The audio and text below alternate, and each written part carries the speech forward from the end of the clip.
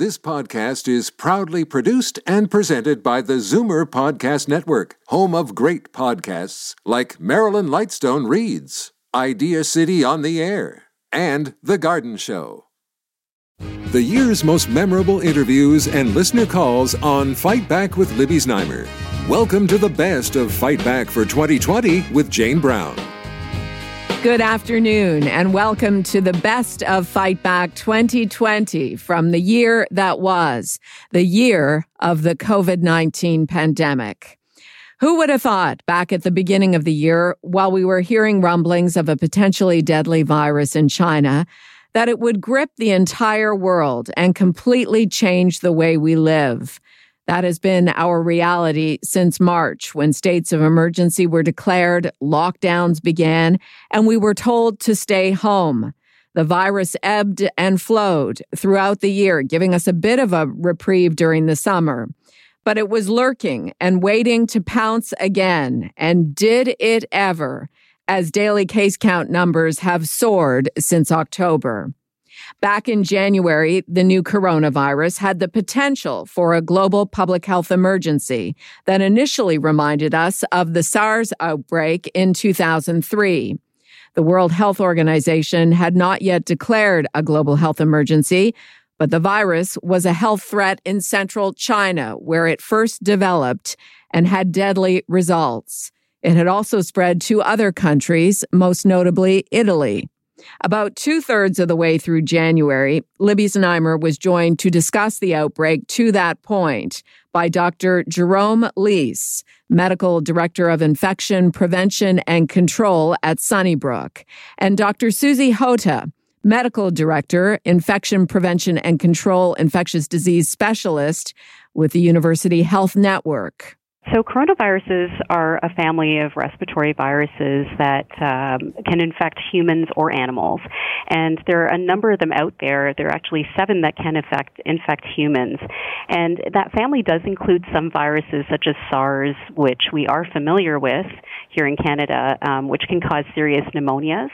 But other coronaviruses can cause symptoms that are actually very similar to the common cold. So runny nose, sore throat, cough, fever, that kind of thing. Dr. Leese, has it been verified yet whether this is a very, very serious virus or one of the lighter ones? I mean, 6 people have died, and I believe the count now is something over 250 cases. I'll just say that right now we're still learning about this particular virus. It's still early and we're following it closely, but based on the numbers, the number of deaths that we've seen is actually lower compared to SARS, and it seems to be that this virus may not cause as serious an infection, but of course the situation is still evolving and we're monitoring it closely. First of all, good news, China seems to be more open about owning up to this than they were in the SARS outbreak, right? And I think that's an important key difference between what we faced during SARS and what we're facing now. We're getting the communications much more rapidly and more readily than we did previously, more than a decade ago. So that already puts us in a better position to prepare and understand the progress of what's going on. That said, early in any kind of new infectious disease that's emerging, there are a lot of uncertainties, like Dr. Leese had mentioned, and we do have to be cautious about drawing conclusions while information's still percolating in. Are we being hysterical about this because of our experience with SARS?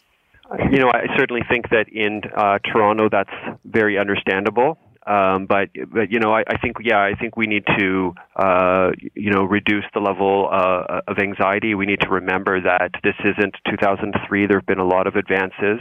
As we're learning about this virus, it really seems like our usual practices should allow us to pick up cases, and we have testing now available, and we have a lot of practices in place to limit transmission, in some of our healthcare institutions. And so, the message is, the risk is very low. The sky is not falling. And as I mentioned before, it's interesting that a lot of attention is being paid to this, and certainly it's evolving and there are changes, and so it's appropriate. But let's not forget that influenza kills over 3,500 Canadians every season in a predictable fashion, and in the general public, our vaccine rates continue to hover around 40%, and I think that's a failed opportunity given that we have something that can protect Canadians from that infection, which is of far greater risk this time of year. Okay, I think that's a very good point. And Dr. Hota, what else would you like to leave us with? I think I'd want to leave the audience with the knowledge that we are watching things very carefully, and we're exercising a lot of vigilance. We're really trying to keep on top of what's happening throughout the world and locally, and just kind of instill some confidence that there is a system in place to try and deal with this. And so, absolutely coming back to the last point and how Dr. Lee said well articulated, that the sky is not falling. There's no reason to panic, but we should be watching and cautious and keep people informed. And that's why sessions like this are really important to me, and to make sure that people are aware that there are people who are watching this carefully and taking care of it. Dr. Susie Hota, Medical Director, Infection Prevention and Control, Infectious Disease Specialist with the University Health Network, and Dr. Jerome Leese, Medical Director of Infection Prevention and Control at Sunnybrook. Their conversation with Libby Znaimer back in January. This is the Best of Fight Back 2020 on Zoomer Radio, a look back at the year of the pandemic. I'm Jane Brown. During the second week of February, Federal Health Minister Patty Hajdu, Provincial Health Minister Christine Elliott, and Toronto Mayor John Tory joined together in Toronto to offer reassurance about the new coronavirus. They reiterated the risk associated with contracting it here at home was very low. But in China, the novel coronavirus passed a grim milestone of more than 1,000 related deaths, surpassing the death toll of SARS back in 2003. We wondered here at home, with no new cases of what was now called COVID-19 and the number of people tested going down, if the biggest danger had passed for us in Toronto and Canada. Libby asked that question of Dr. Susie Hota at the University Health Network and Claudio Popa, cybersecurity expert with Data Risk Canada and author of the Canadian Cyber Fraud Handbook. I don't think we have enough information to say that it's peaked at this point in time. What we're doing is looking at how quickly the cases are rising within, especially mainland China, where the vast majority of cases are occurring. And so numbers continue to go up. Overall confirmed reported case counts have been going up. The rate of that going up seems to have slowed down a little bit day to day over the last week or so. However, there are many factors that go into play when you have to interpret that. Which areas are you referring to specifically? So, the province within China called Hubei is where we still see the vast majority of cases, but throughout mainland China, we have many areas, many provinces, many cities where there are a large number of cases. There are about 25 different countries or jurisdictions that have cases reported as well. Areas that I'm particularly interested in looking at is what's happening in Singapore, where there's been some transmission amongst clusters. Dr. Hota, is there anything you'd like to leave us with? I think that, viewers should be aware that the public health officials and people in my position who do infection control in hospitals are very much on top of what's going on and looking for any signals for, what we need to do to change how we're managing things. But right now we have a pretty good handle on what to do in our current situation in Canada. Yesterday, Finance Minister Bill Morneau warned that our economy will take a hit because of this. And now there appears to be a new cybersecurity threat spreading that's taking advantage of the public's fears around the virus. Cyber criminals are using coronavirus-themed emails in an effort to spread malware. And honestly, I just noticed one of these in my inbox just the other day. Let's go to Claudio Popa, cybersecurity expert with Data Risk Canada and author of the Canadian Cyber Fraud Handbook. Tell us about this new threat. Well, you know what? These things are typical. You can expect them. You can anticipate them. Anytime there's a noteworthy, newsworthy event, cyber criminals will take advantage of it. They will tap into people's fears, and all they have to do is literally change the subject line of their phishing emails. Once they do that, it'll get people's attention. It'll play on their fears. They'll click on it. They have tracking images in the emails that tell them where it was opened from and when it was opened, so they know that you've already read it, and they can send you follow-up emails. So it's a little bit irritating to those of us who are trying to spread awareness, but it certainly has been anticipated. Is there anything else we should be on the lookout in terms of something that's a fallout from this coronavirus? Yes. The one thing you need to realize is that they're aware, so cyber criminals are aware that you now know about phishing, that you know not to click on spam. So what they're doing is they're constantly scanning news sources, and they're taking legitimate summaries of news and plugging them into a spam engine that simply crafts emails based on content that has been published on, say, the BBC or CNN or CBC or whatever news source, right? So this will be crafted in perfect English, and it will carry with it a piece of software that will want to write itself to your computer. So what you need to know is if you're not expecting that email, delete it. Claudio Popa, cybersecurity expert with Data Risk Canada and author of the Canadian Cyber Fraud Handbook. And before that, Dr. Susie Hota, medical director of infection prevention and control at the University Health Network. Their conversation with Libby Znaimer during the second week of February. This is the best of Fight Back 2020 on Zoomer Radio, our coverage of the year of COVID-19. I'm Jane Brown. Developments around COVID-19 changed dramatically every day during the first 2 weeks of March. At that time, here in Toronto and across Ontario, the risk of contracting the new coronavirus was still low. And for most people who contracted it, the disease was mild. But we were seeing that elderly people with underlying health conditions were especially at risk. In fact, Canada's first COVID-19 related death was a man in his 80s at a long-term care home in North Vancouver. Some experts were calling for an end to visits to long-term care homes from the outside to reduce the risk of possible transmission. Others were saying this could make things worse, since family members offer a lot of support for their elderly loved ones.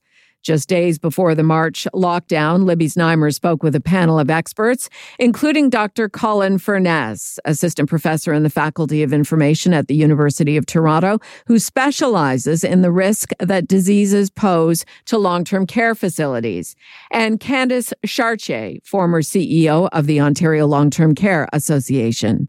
I really think that the homes are in a good position based on the pandemic planning that has been in place, even with the experience we went through with SARS.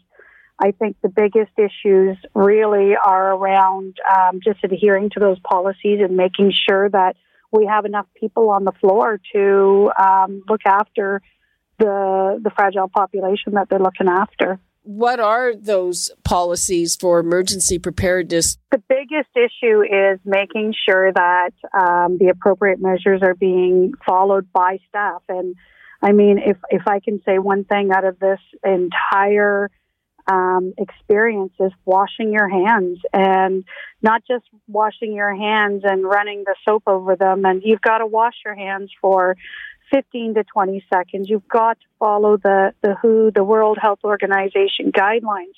You've got to follow the respiratory etiquette, the environmental cleaning, the washing the hands before and after food prep, before and after eating, before and after toileting, coughing, sneezing in a tissue, using masks and gloves and soiled laundry. And there's so many protocols in place, and you just have to ensure that the staff are following those protocols. So, Dr. Furness, there are some people who have said, okay, maybe we should stop people from visiting loved ones in nursing homes. You think that's a really bad idea? Well, I think it's a really complicated idea. It's easy to say we should practice social distancing and we should isolate people because we know that works. It works really, really well. And so for someone who's young and healthy and well-connected in their society, being forced to be alone or isolated, it would be a drag. But when we think about this population of people who are particularly vulnerable, who already have, in many cases, not nearly as much social contact as we would like them to have, that I think becomes a risky proposition. I mean, we know that life expectancy for persons who are institutionalized is directly related to the kinds of social contact and agency that they have. This is important. So I would, to the extent possible, would want I think people who are institutionalized to still get visitors. I would like the institutions to have personal protective equipment and to really, really be very, very strict with protocols for visitors coming in. And that's not something that institutions easily can do. It requires more resources, a lot more resources, and so that's difficult. But I would say that's certainly what I would like to see. If you do live alone and you are feeling like this, or you know somebody that's feeling like this, that is a high-risk population, encourage them to have a buddy system, and encourage that buddy to check on you. That's really important, especially because a lot of the vulnerable population of seniors live alone. And I think it's really important to have someone that you can reach out to that is doing that check-in on you. That's a great point. Thank you for that, Candace. Candace, you gave us a good last piece of advice. Dr. Furness, anything from you? Everything that we're all doing in terms of protection and in terms of changing our habits and not shaking hands and coughing into our arms, we might all end up healthier in the long run. I would really like to see flu rates lower next year. I'd like to see this learning stick, and I'm hopeful that's the case. Dr. Colin Furness, assistant professor in the Faculty of Information at the University of Toronto, who specializes partly in the risk that diseases pose to long-term care facilities, and Candace Chartier, former CEO of the Ontario Long-Term Care Association. This is the best of Fight Back 2020 on Zoomer Radio, a look back at the year of the COVID-19 pandemic. I'm Jane Brown. Coming up next, COVID-19 becomes a crisis in long-term care.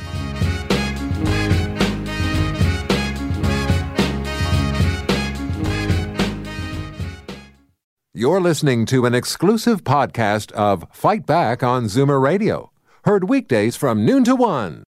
It was the best of times on the best of Fight Back for 2020 with Jane Brown on Zoomer Radio. Welcome back to the best of Fight Back 2020, a look back at the year of the pandemic. We continue with our look at long-term care during the first wave of the COVID-19 crisis with the minister in charge. In mid-April, the Ford Progressive Conservatives at Queen's Park unveiled new measures to address the crisis in our long-term care homes. These included increased testing and forbidding staffers to work in more than one nursing home. But there were concerns that gaps and loopholes in those measures would allow the devastation to continue. And did it ever? The worst COVID-19 outbreaks in Ontario back in the early spring were at the Pinecrest Nursing Home in Bobcaygeon, Seven Oaks in Scarborough, and Eatonville Care Centre in Etobicoke, to name a few. On April 16th, Libby Znaimer spoke with long-term care minister Dr. Marilee Fullerton. Well, we're following the advice of the Chief Medical Officer of Health in terms of long-term care. There are situations where positive staff may be cohorted with a positive resident, but that is the Chief Medical Officer of Health and Public Health that directs that. And how quickly are you going to expand the testing to asymptomatic staff? And that's a really important question because it's becoming increasingly clear through evidence surrounding COVID-19 that it is asymptomatic spread that is in the community. And obviously that's how it is getting into our homes as well. So that's happening as we speak. There are testing of asymptomatic residents and staff in selected homes all across Ontario to help public health and the Chief Medical Officer of Health understand the spread of this. Now, in terms of the compensation, so you've said that they will be able to have leaves of absence from their other jobs while they're limited to working in only one home. But my understanding is that you're waiting on some kind of transfer from the federal government to top up their wages. So meantime, they're working on the front lines in very difficult jobs and they've lost income. Well, there's many pieces to this, and we've really want to make sure that our frontline workers understand how much they're valued. And we've been putting measures in place to be able to address their wages and compensation. There are a number of different issues surrounding that, and that takes time. We are not waiting on the federal compensation package, although we do appreciate it, and it will be helpful. So are you going to compensate them? That is something that we are working on to address. We understand the issues during this pandemic. And my heart goes out to every single one of the staff. And the majority of our homes are doing very well. We have a percentage that's in outbreak. Those staff are under extraordinary pressure. My heart goes out to them and everyone affected by this. When can they expect to hear something about their compensation? I would like it to have happened yesterday. The reality is that there are processes that we have to go through. So no ETA? My hope is urgently. That is what I'm actioning. That is what I'm pushing for. There are a number of processes that have to be adhered to. I understand the important work that they do. There was a report today, published report, that the number of deaths in long-term care is underreported by about 50%, that as of the writing of that report, there were actually 219 by a tally of the separate public health agencies versus what was reported, which was 144. There's a lag, and this has been really problematic the whole way through this. Public health units are on the ground. They begin the reporting of cases and deaths, and then there's several layers before it gets through to the Ministry of Long-Term Care. And we're often seeing reports in the media and on television or through radio reporting before we have been able to confirm it. So there are numerous layers that have to go through public health and then to us. It has to be official. They have to be confirmed. But there is a lag. And are you trying to fix that, or is that just the way things are? Definitely been working on that, and the gap is getting smaller. There is still somewhat of a lag time. Ontario's Minister of Long-Term Care, Dr. Marilee Fullerton, with Libby Znaimer back on April 16th. It's worth noting that Dr. Fullerton has turned down repeated requests since then to join Fight Back. She's on the record as saying some of our coverage of the COVID crisis in long-term care and her association with it was unfair. If you are a regular listener to Zoomer Radio, then you are aware of the campaign launched by CARP, calling for Premier Doug Ford to fire Marilee Fullerton from her post as long-term care minister for failing to protect nursing home residents during the second wave. To date, there have been thousands of signatures added to an online petition at carp.ca. This is the best of Fight Back 2020 on Zoomer Radio, the year of the COVID-19 pandemic. I'm Jane Brown. It was an explosive report, an account by the Canadian military of abuse of residents in 5 Ontario long-term care homes during the pandemic. Released on May 26th, armed forces members detailed deplorable and disturbing situations. Residents being left in soiled diapers, aggressive feeding of residents leading to choking, residents calling for help unanswered for up to 2 hours, cockroaches and insect infestations, and rotten food, among other disgusting scenarios. So what would be done? Premier Doug Ford promised he would do everything in his power to correct this situation. On May 27th, Fight Back gathered a panel of experts to talk about the horrid situation, which did not come as a surprise to many who work in long-term care. Libby Znaimer spoke with Graham Webb, Executive Director of the Advocacy Centre for the Elderly, Lisa Levin, Chief Executive Officer of Advantage Ontario, and Marissa Lennox, Chief Policy Officer at CARP, A New Vision of Aging. One of the things I can say I was honestly shocked by, Libby, is the fact that in spite of the fact that the military was in these homes, there was still gross negligence and abuse that went on. And it was almost as if the staff there were impervious to the military even being there. And, that just speaks to how, devastated these homes have been by COVID-19. Lisa, was there anything in there that surprised you? Well, I guess, Libby, that this report confirmed my worst fears. When we were hearing about stories in Italy and Quebec, and then I started getting calls from my members and hearing that some of them were down by 80% of their staff, I thought we need to get staff into these homes or else it's going to be really bad. It is shocking and very upsetting to read the report, but unfortunately, I'm not completely surprised. Graham? I've been working since 1995 in this area.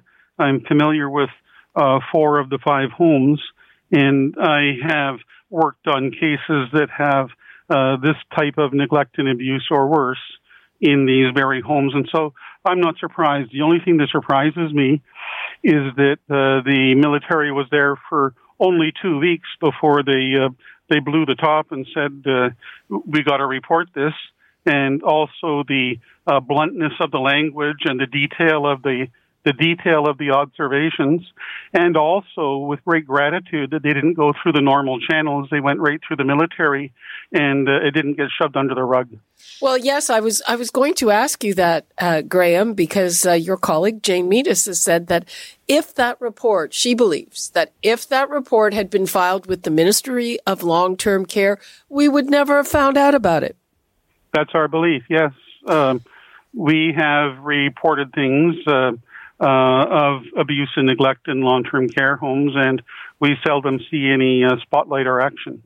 And so I am always dismayed that we have these conditions in long-term care homes in Ontario.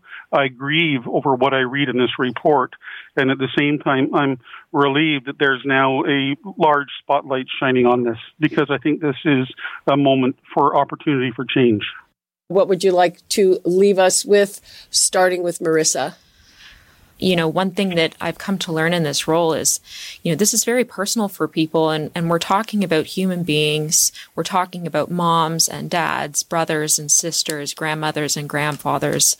And I think we've lost sight. We've in some ways reduced them to a statistic in some of the reporting, and we've lost sight of the fact that long-term care is someone's home.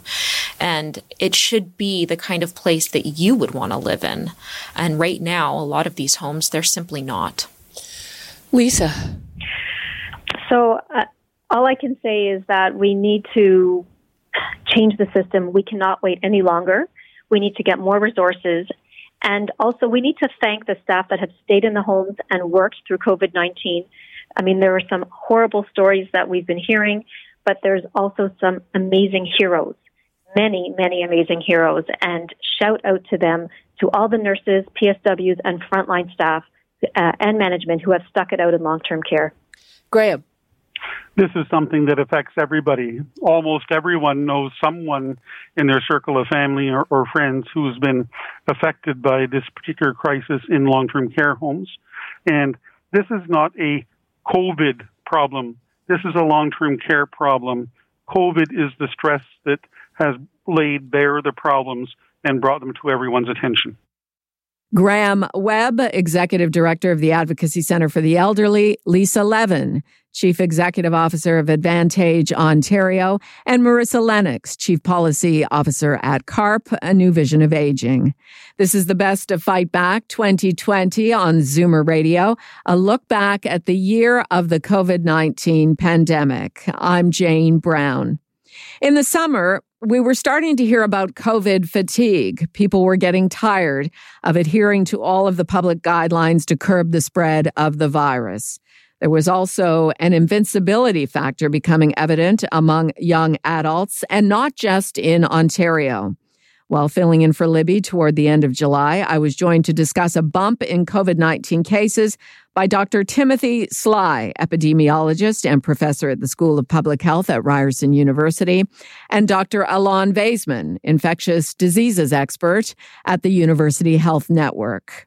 We have the fatigue in there as well. We also have this sort of water on a duck's back. In other words, they've heard it so many times. The media, like you, are doing an excellent job. There's people like we are doing interviews every day, but it's going in one ear and out the other half the time. The sun beckons, the beach party calls, that great 2-4 of lager is waiting to be shared around among friends, and we tend to forget, a little out of sight, out of mind, the fact that there's a dangerous disease there.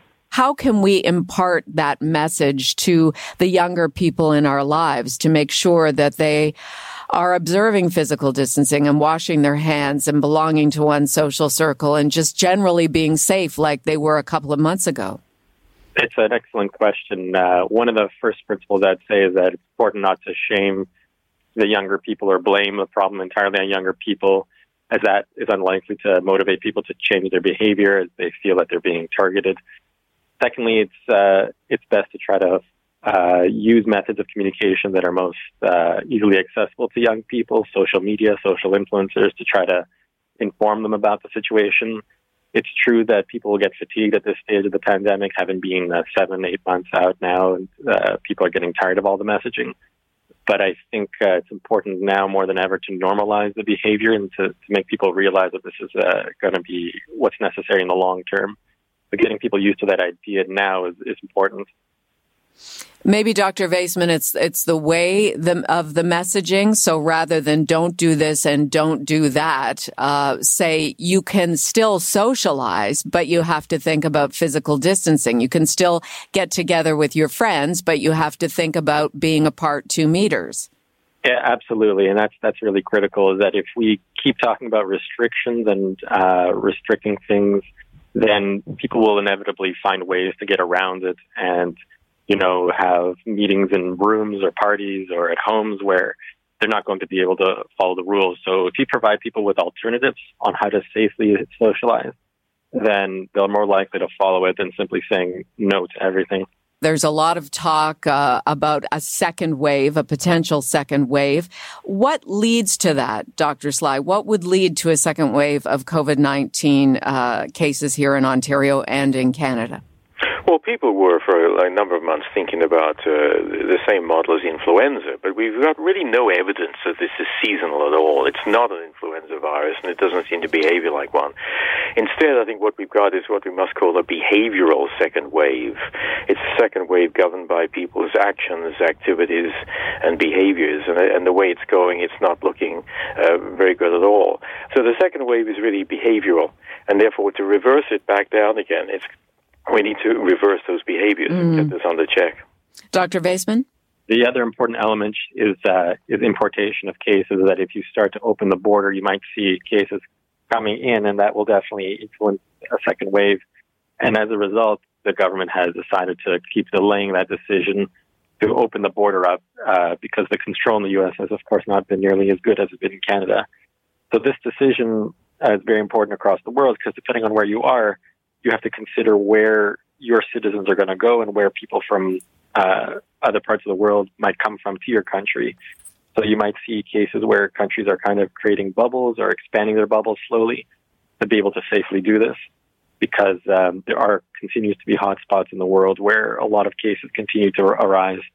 And if you don't do a good job of blocking that transmission into your country, then you'll definitely see a second wave as a result of that.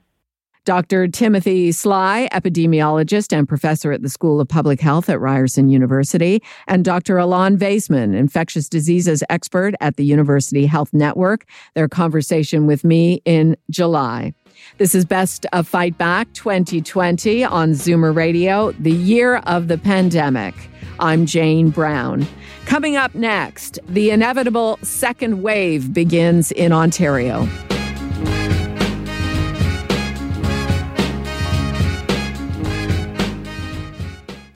You're listening to an exclusive podcast of Fight Back on Zoomer Radio.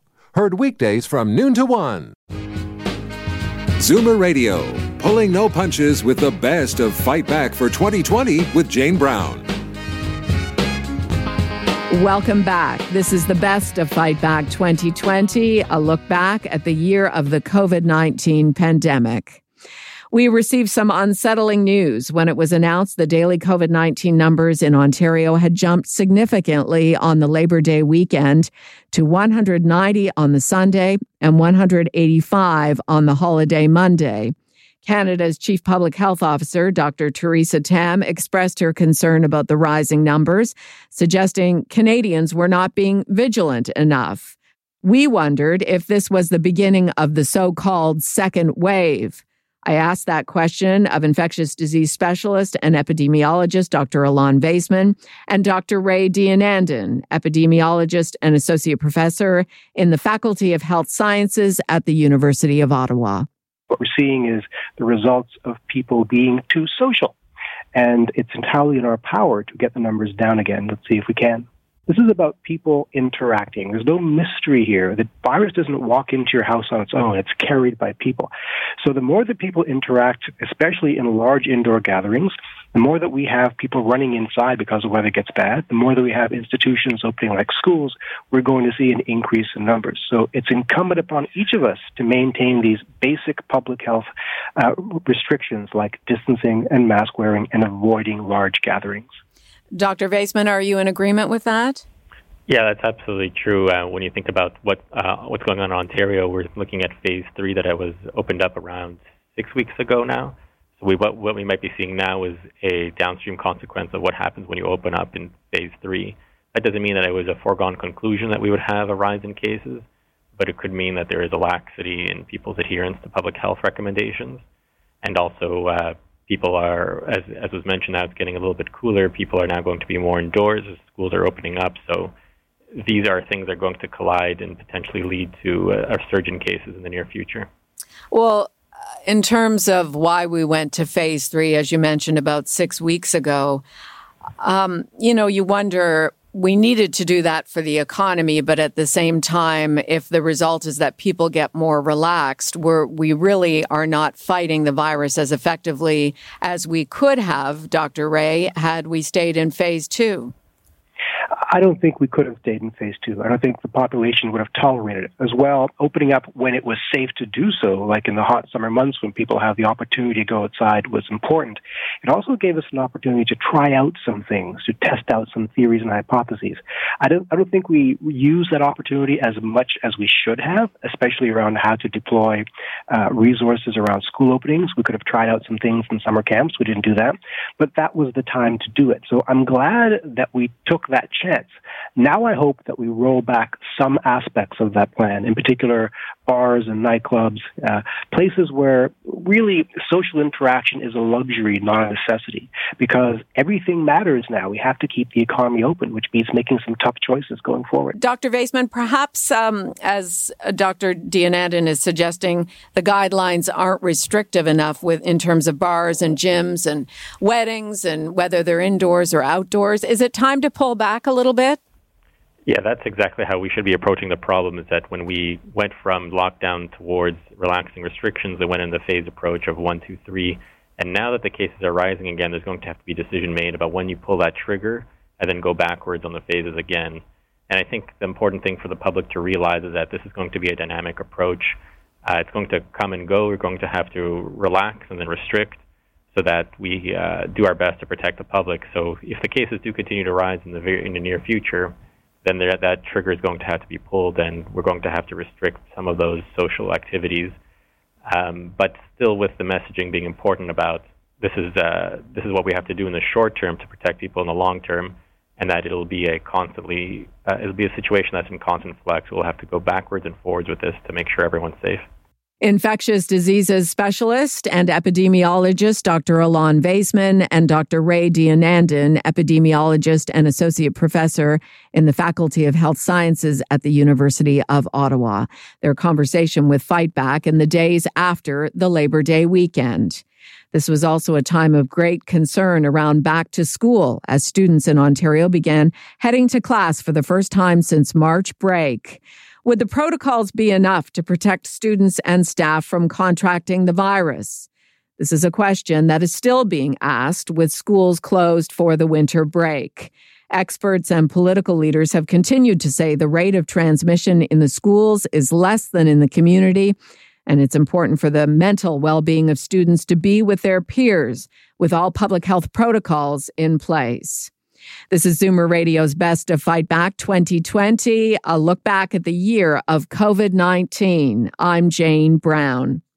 During the first week of October, we learned of an unsettling change in COVID-19 contact tracing protocol. Toronto Public Health staff were only getting in touch with contacts of infected people who contracted COVID-19 in high-risk settings. Otherwise, infected individuals were responsible for letting their contacts know they had contracted the virus. At the same time, the number of daily tests was increased dramatically, but with a huge backlog in getting results. Libby Znaimer spoke to these issues on October 5th with Dr. Matthew Miller, infectious disease expert at McMaster University in Hamilton, and Dr. Andrew Morris, infectious disease specialist at Sinai Health System and University Health Network in Toronto. At least in the Greater Toronto area, we have a pretty substantial rise in cases. It's to the point where it's overwhelmed our testing systems capacity, and it's now overwhelmed our public health response capacity in terms of being able to contact trace and then get those contacts to self-monitor, isolate, and possibly even get tested. Dr. Miller. The turnaround time in testing is a major ongoing concern, and the implications of that, I think, have been exacerbated by return to school and children who experience symptoms and then need to have coronavirus testing before returning to school are also experiencing major delays, which has knock-on effects for their parents and caregivers, of course. And so it's really essential that the turnaround time for these tests be much better than what we're currently experiencing. Dr. Morris, is that something that's doable? Is it just a money issue that may be fixed if the money flows? I think now the challenge we have is there are many factors involved in having these tests get performed. So there are many steps along the way that are creating challenges for being able to ramp this up. I understand we'll be able to ramp up substantially over the next few weeks, but as you can probably gather, every day that we don't have increased capacity, we're falling further behind.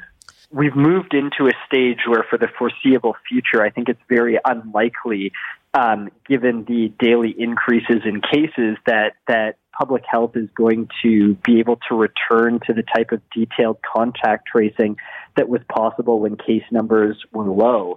And so as a consequence of that, in order to get things back under control, it's going to require a massively disciplined, concerted public effort to, put our mindsets back to where we were in the spring, where we were really limiting our social contacts, our trips outside of the home, in order to stem ongoing transmission.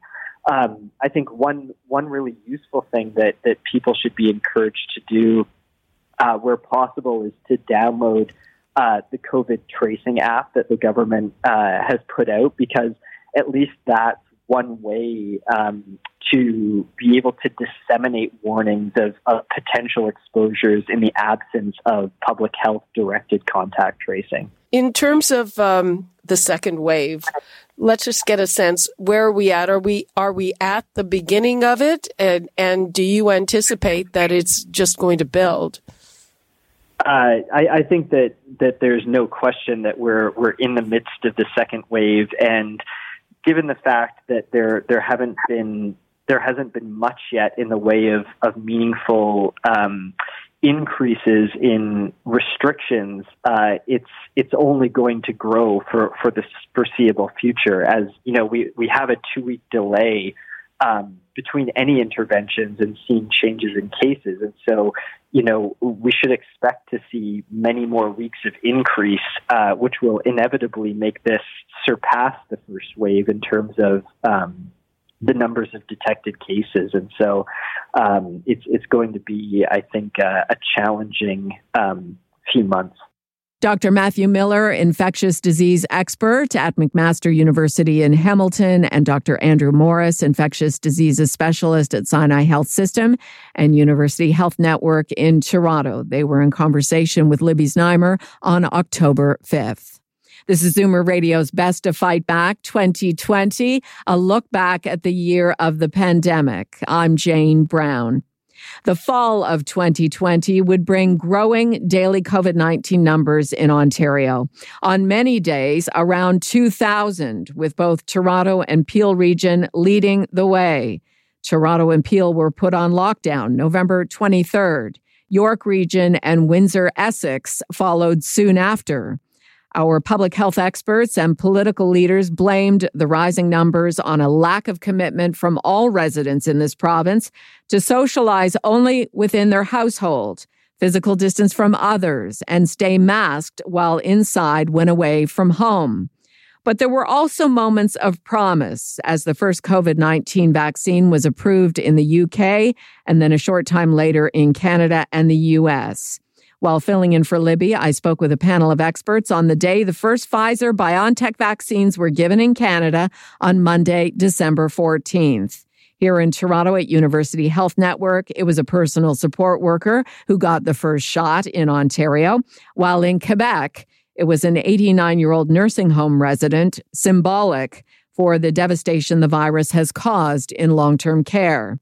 Joining us on V-Day, Vaccine Day in Ontario, Mark Lavonin, co-chair of Canada's COVID-19 Vaccine Task Force, epidemiologist Dr. Timothy Sly, professor at the School of Occupational and Public Health at Ryerson University, and epidemiologist and infectious disease specialist Dr. Alon Vaisman from University Health Network. What is going on is that UHN has affiliations with long-term care facilities here in Toronto. So those individuals are going to be the first ones who receive it. And of course, that's because there is a greater risk of transmission in long-term care facilities. And of course, vaccinating the healthcare workers working with them will reduce that risk. Dr. Sly, how effective, in your opinion, will it be having the long-term care workers vaccinated initially, vaccinated first? Well, of course, these decisions are made on a risk basis. We're looking at, from a society point of view, where can the vaccines produce the best result? The best result here being protection of the society itself as well as protecting of the individuals. The staff in long-term care homes and hospitals, of course, have been the number one on the list for virtually any. But after we get to that point, then we've got to start thinking about whether it's better to look at public interface people who would be spreading it more. Taxi drivers, the people working in all kinds of industries where they're meeting up with the public, or whether it's we should start cascading down from the actual individuals themselves. So people in ordinary hospital settings, people in clinics, and so on. There's no clear indication. We haven't really done this kind of process before, where time is limited, but it's a risk-based decision. Mark Lavonin, from the national perspective, do you give orders, or will orders go down to the provinces as to which sectors of the population should be vaccinated in priority order, or is that left up to the provinces? So the Vaccine Task Force, which I'm co-chairing, our job was to secure safe and efficacious vaccines for Canadians as soon as possible. So we have come up with the recommendations to the government to buy the 7 vaccines that they've entered into agreements for, of which the Pfizer-BioNTech and the Moderna are the first 2. And so it's wonderful to see that rolled out. In terms of providing advice on who should get what vaccines when, the National Advisory Committee on Immunization comes up with prioritization and recommendations. The Public Health Canada works on the distribution and the rollout. And then the provinces are also involved with the distribution within the provinces and the territories. And at that stage, they will also refine those recommendations based on their own populations. So there's a number of people involved. But I think it's quite remarkable how quickly this is underway and how quickly we see the first person vaccinated.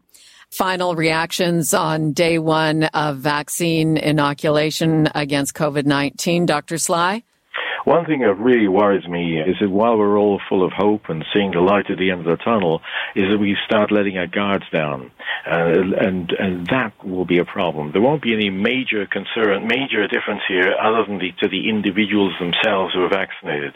But to society itself, we need to keep all of those guards up for many months yet. It's just too soon to relax. Mark Lavonin. My thoughts are very similar, as we've been saying from the beginning. Wash your hands a lot, social distance, and when you can't social distance or when you're in public places, wear a mask. And Dr. Vaisman. Absolutely, I agree with Dr. Sly's comments. This is not the end quite yet. We need to continue doing everything we know that's right and to prevent the disease from transmitting. Epidemiologist and infectious diseases specialist Dr. Alon Vaisman from University Health Network, Mark Lavonin, co-chair of Canada's COVID-19 Vaccine Task Force, and epidemiologist Dr. Timothy Sly, professor at the School of Occupational and Public Health at Ryerson University. That was day one of a long journey ahead when hopefully by this time next year, the vast majority of Canadians will have been vaccinated against COVID-19. I'm Jane Brown, and this has been Zoomer Radio's Best of Fight Back 2020. We hope you've enjoyed this look back at the year that has really been like no other. Be sure to join me for a brand new Fight Back tomorrow after the noon news. And coming up this Friday, New Year's Day, you are the star of the show. We've chosen the best calls of 2020 and put them all together in a special Best of Free for All Friday. Please join me for this special look back at what you had to say during the year that was. You've been listening to the Best of Fight Back for 2020 with Jane Brown on Zoomer Radio. Produced for MZ Media Limited by Jane Brown, Justin Eacock, and Zeev Hadi.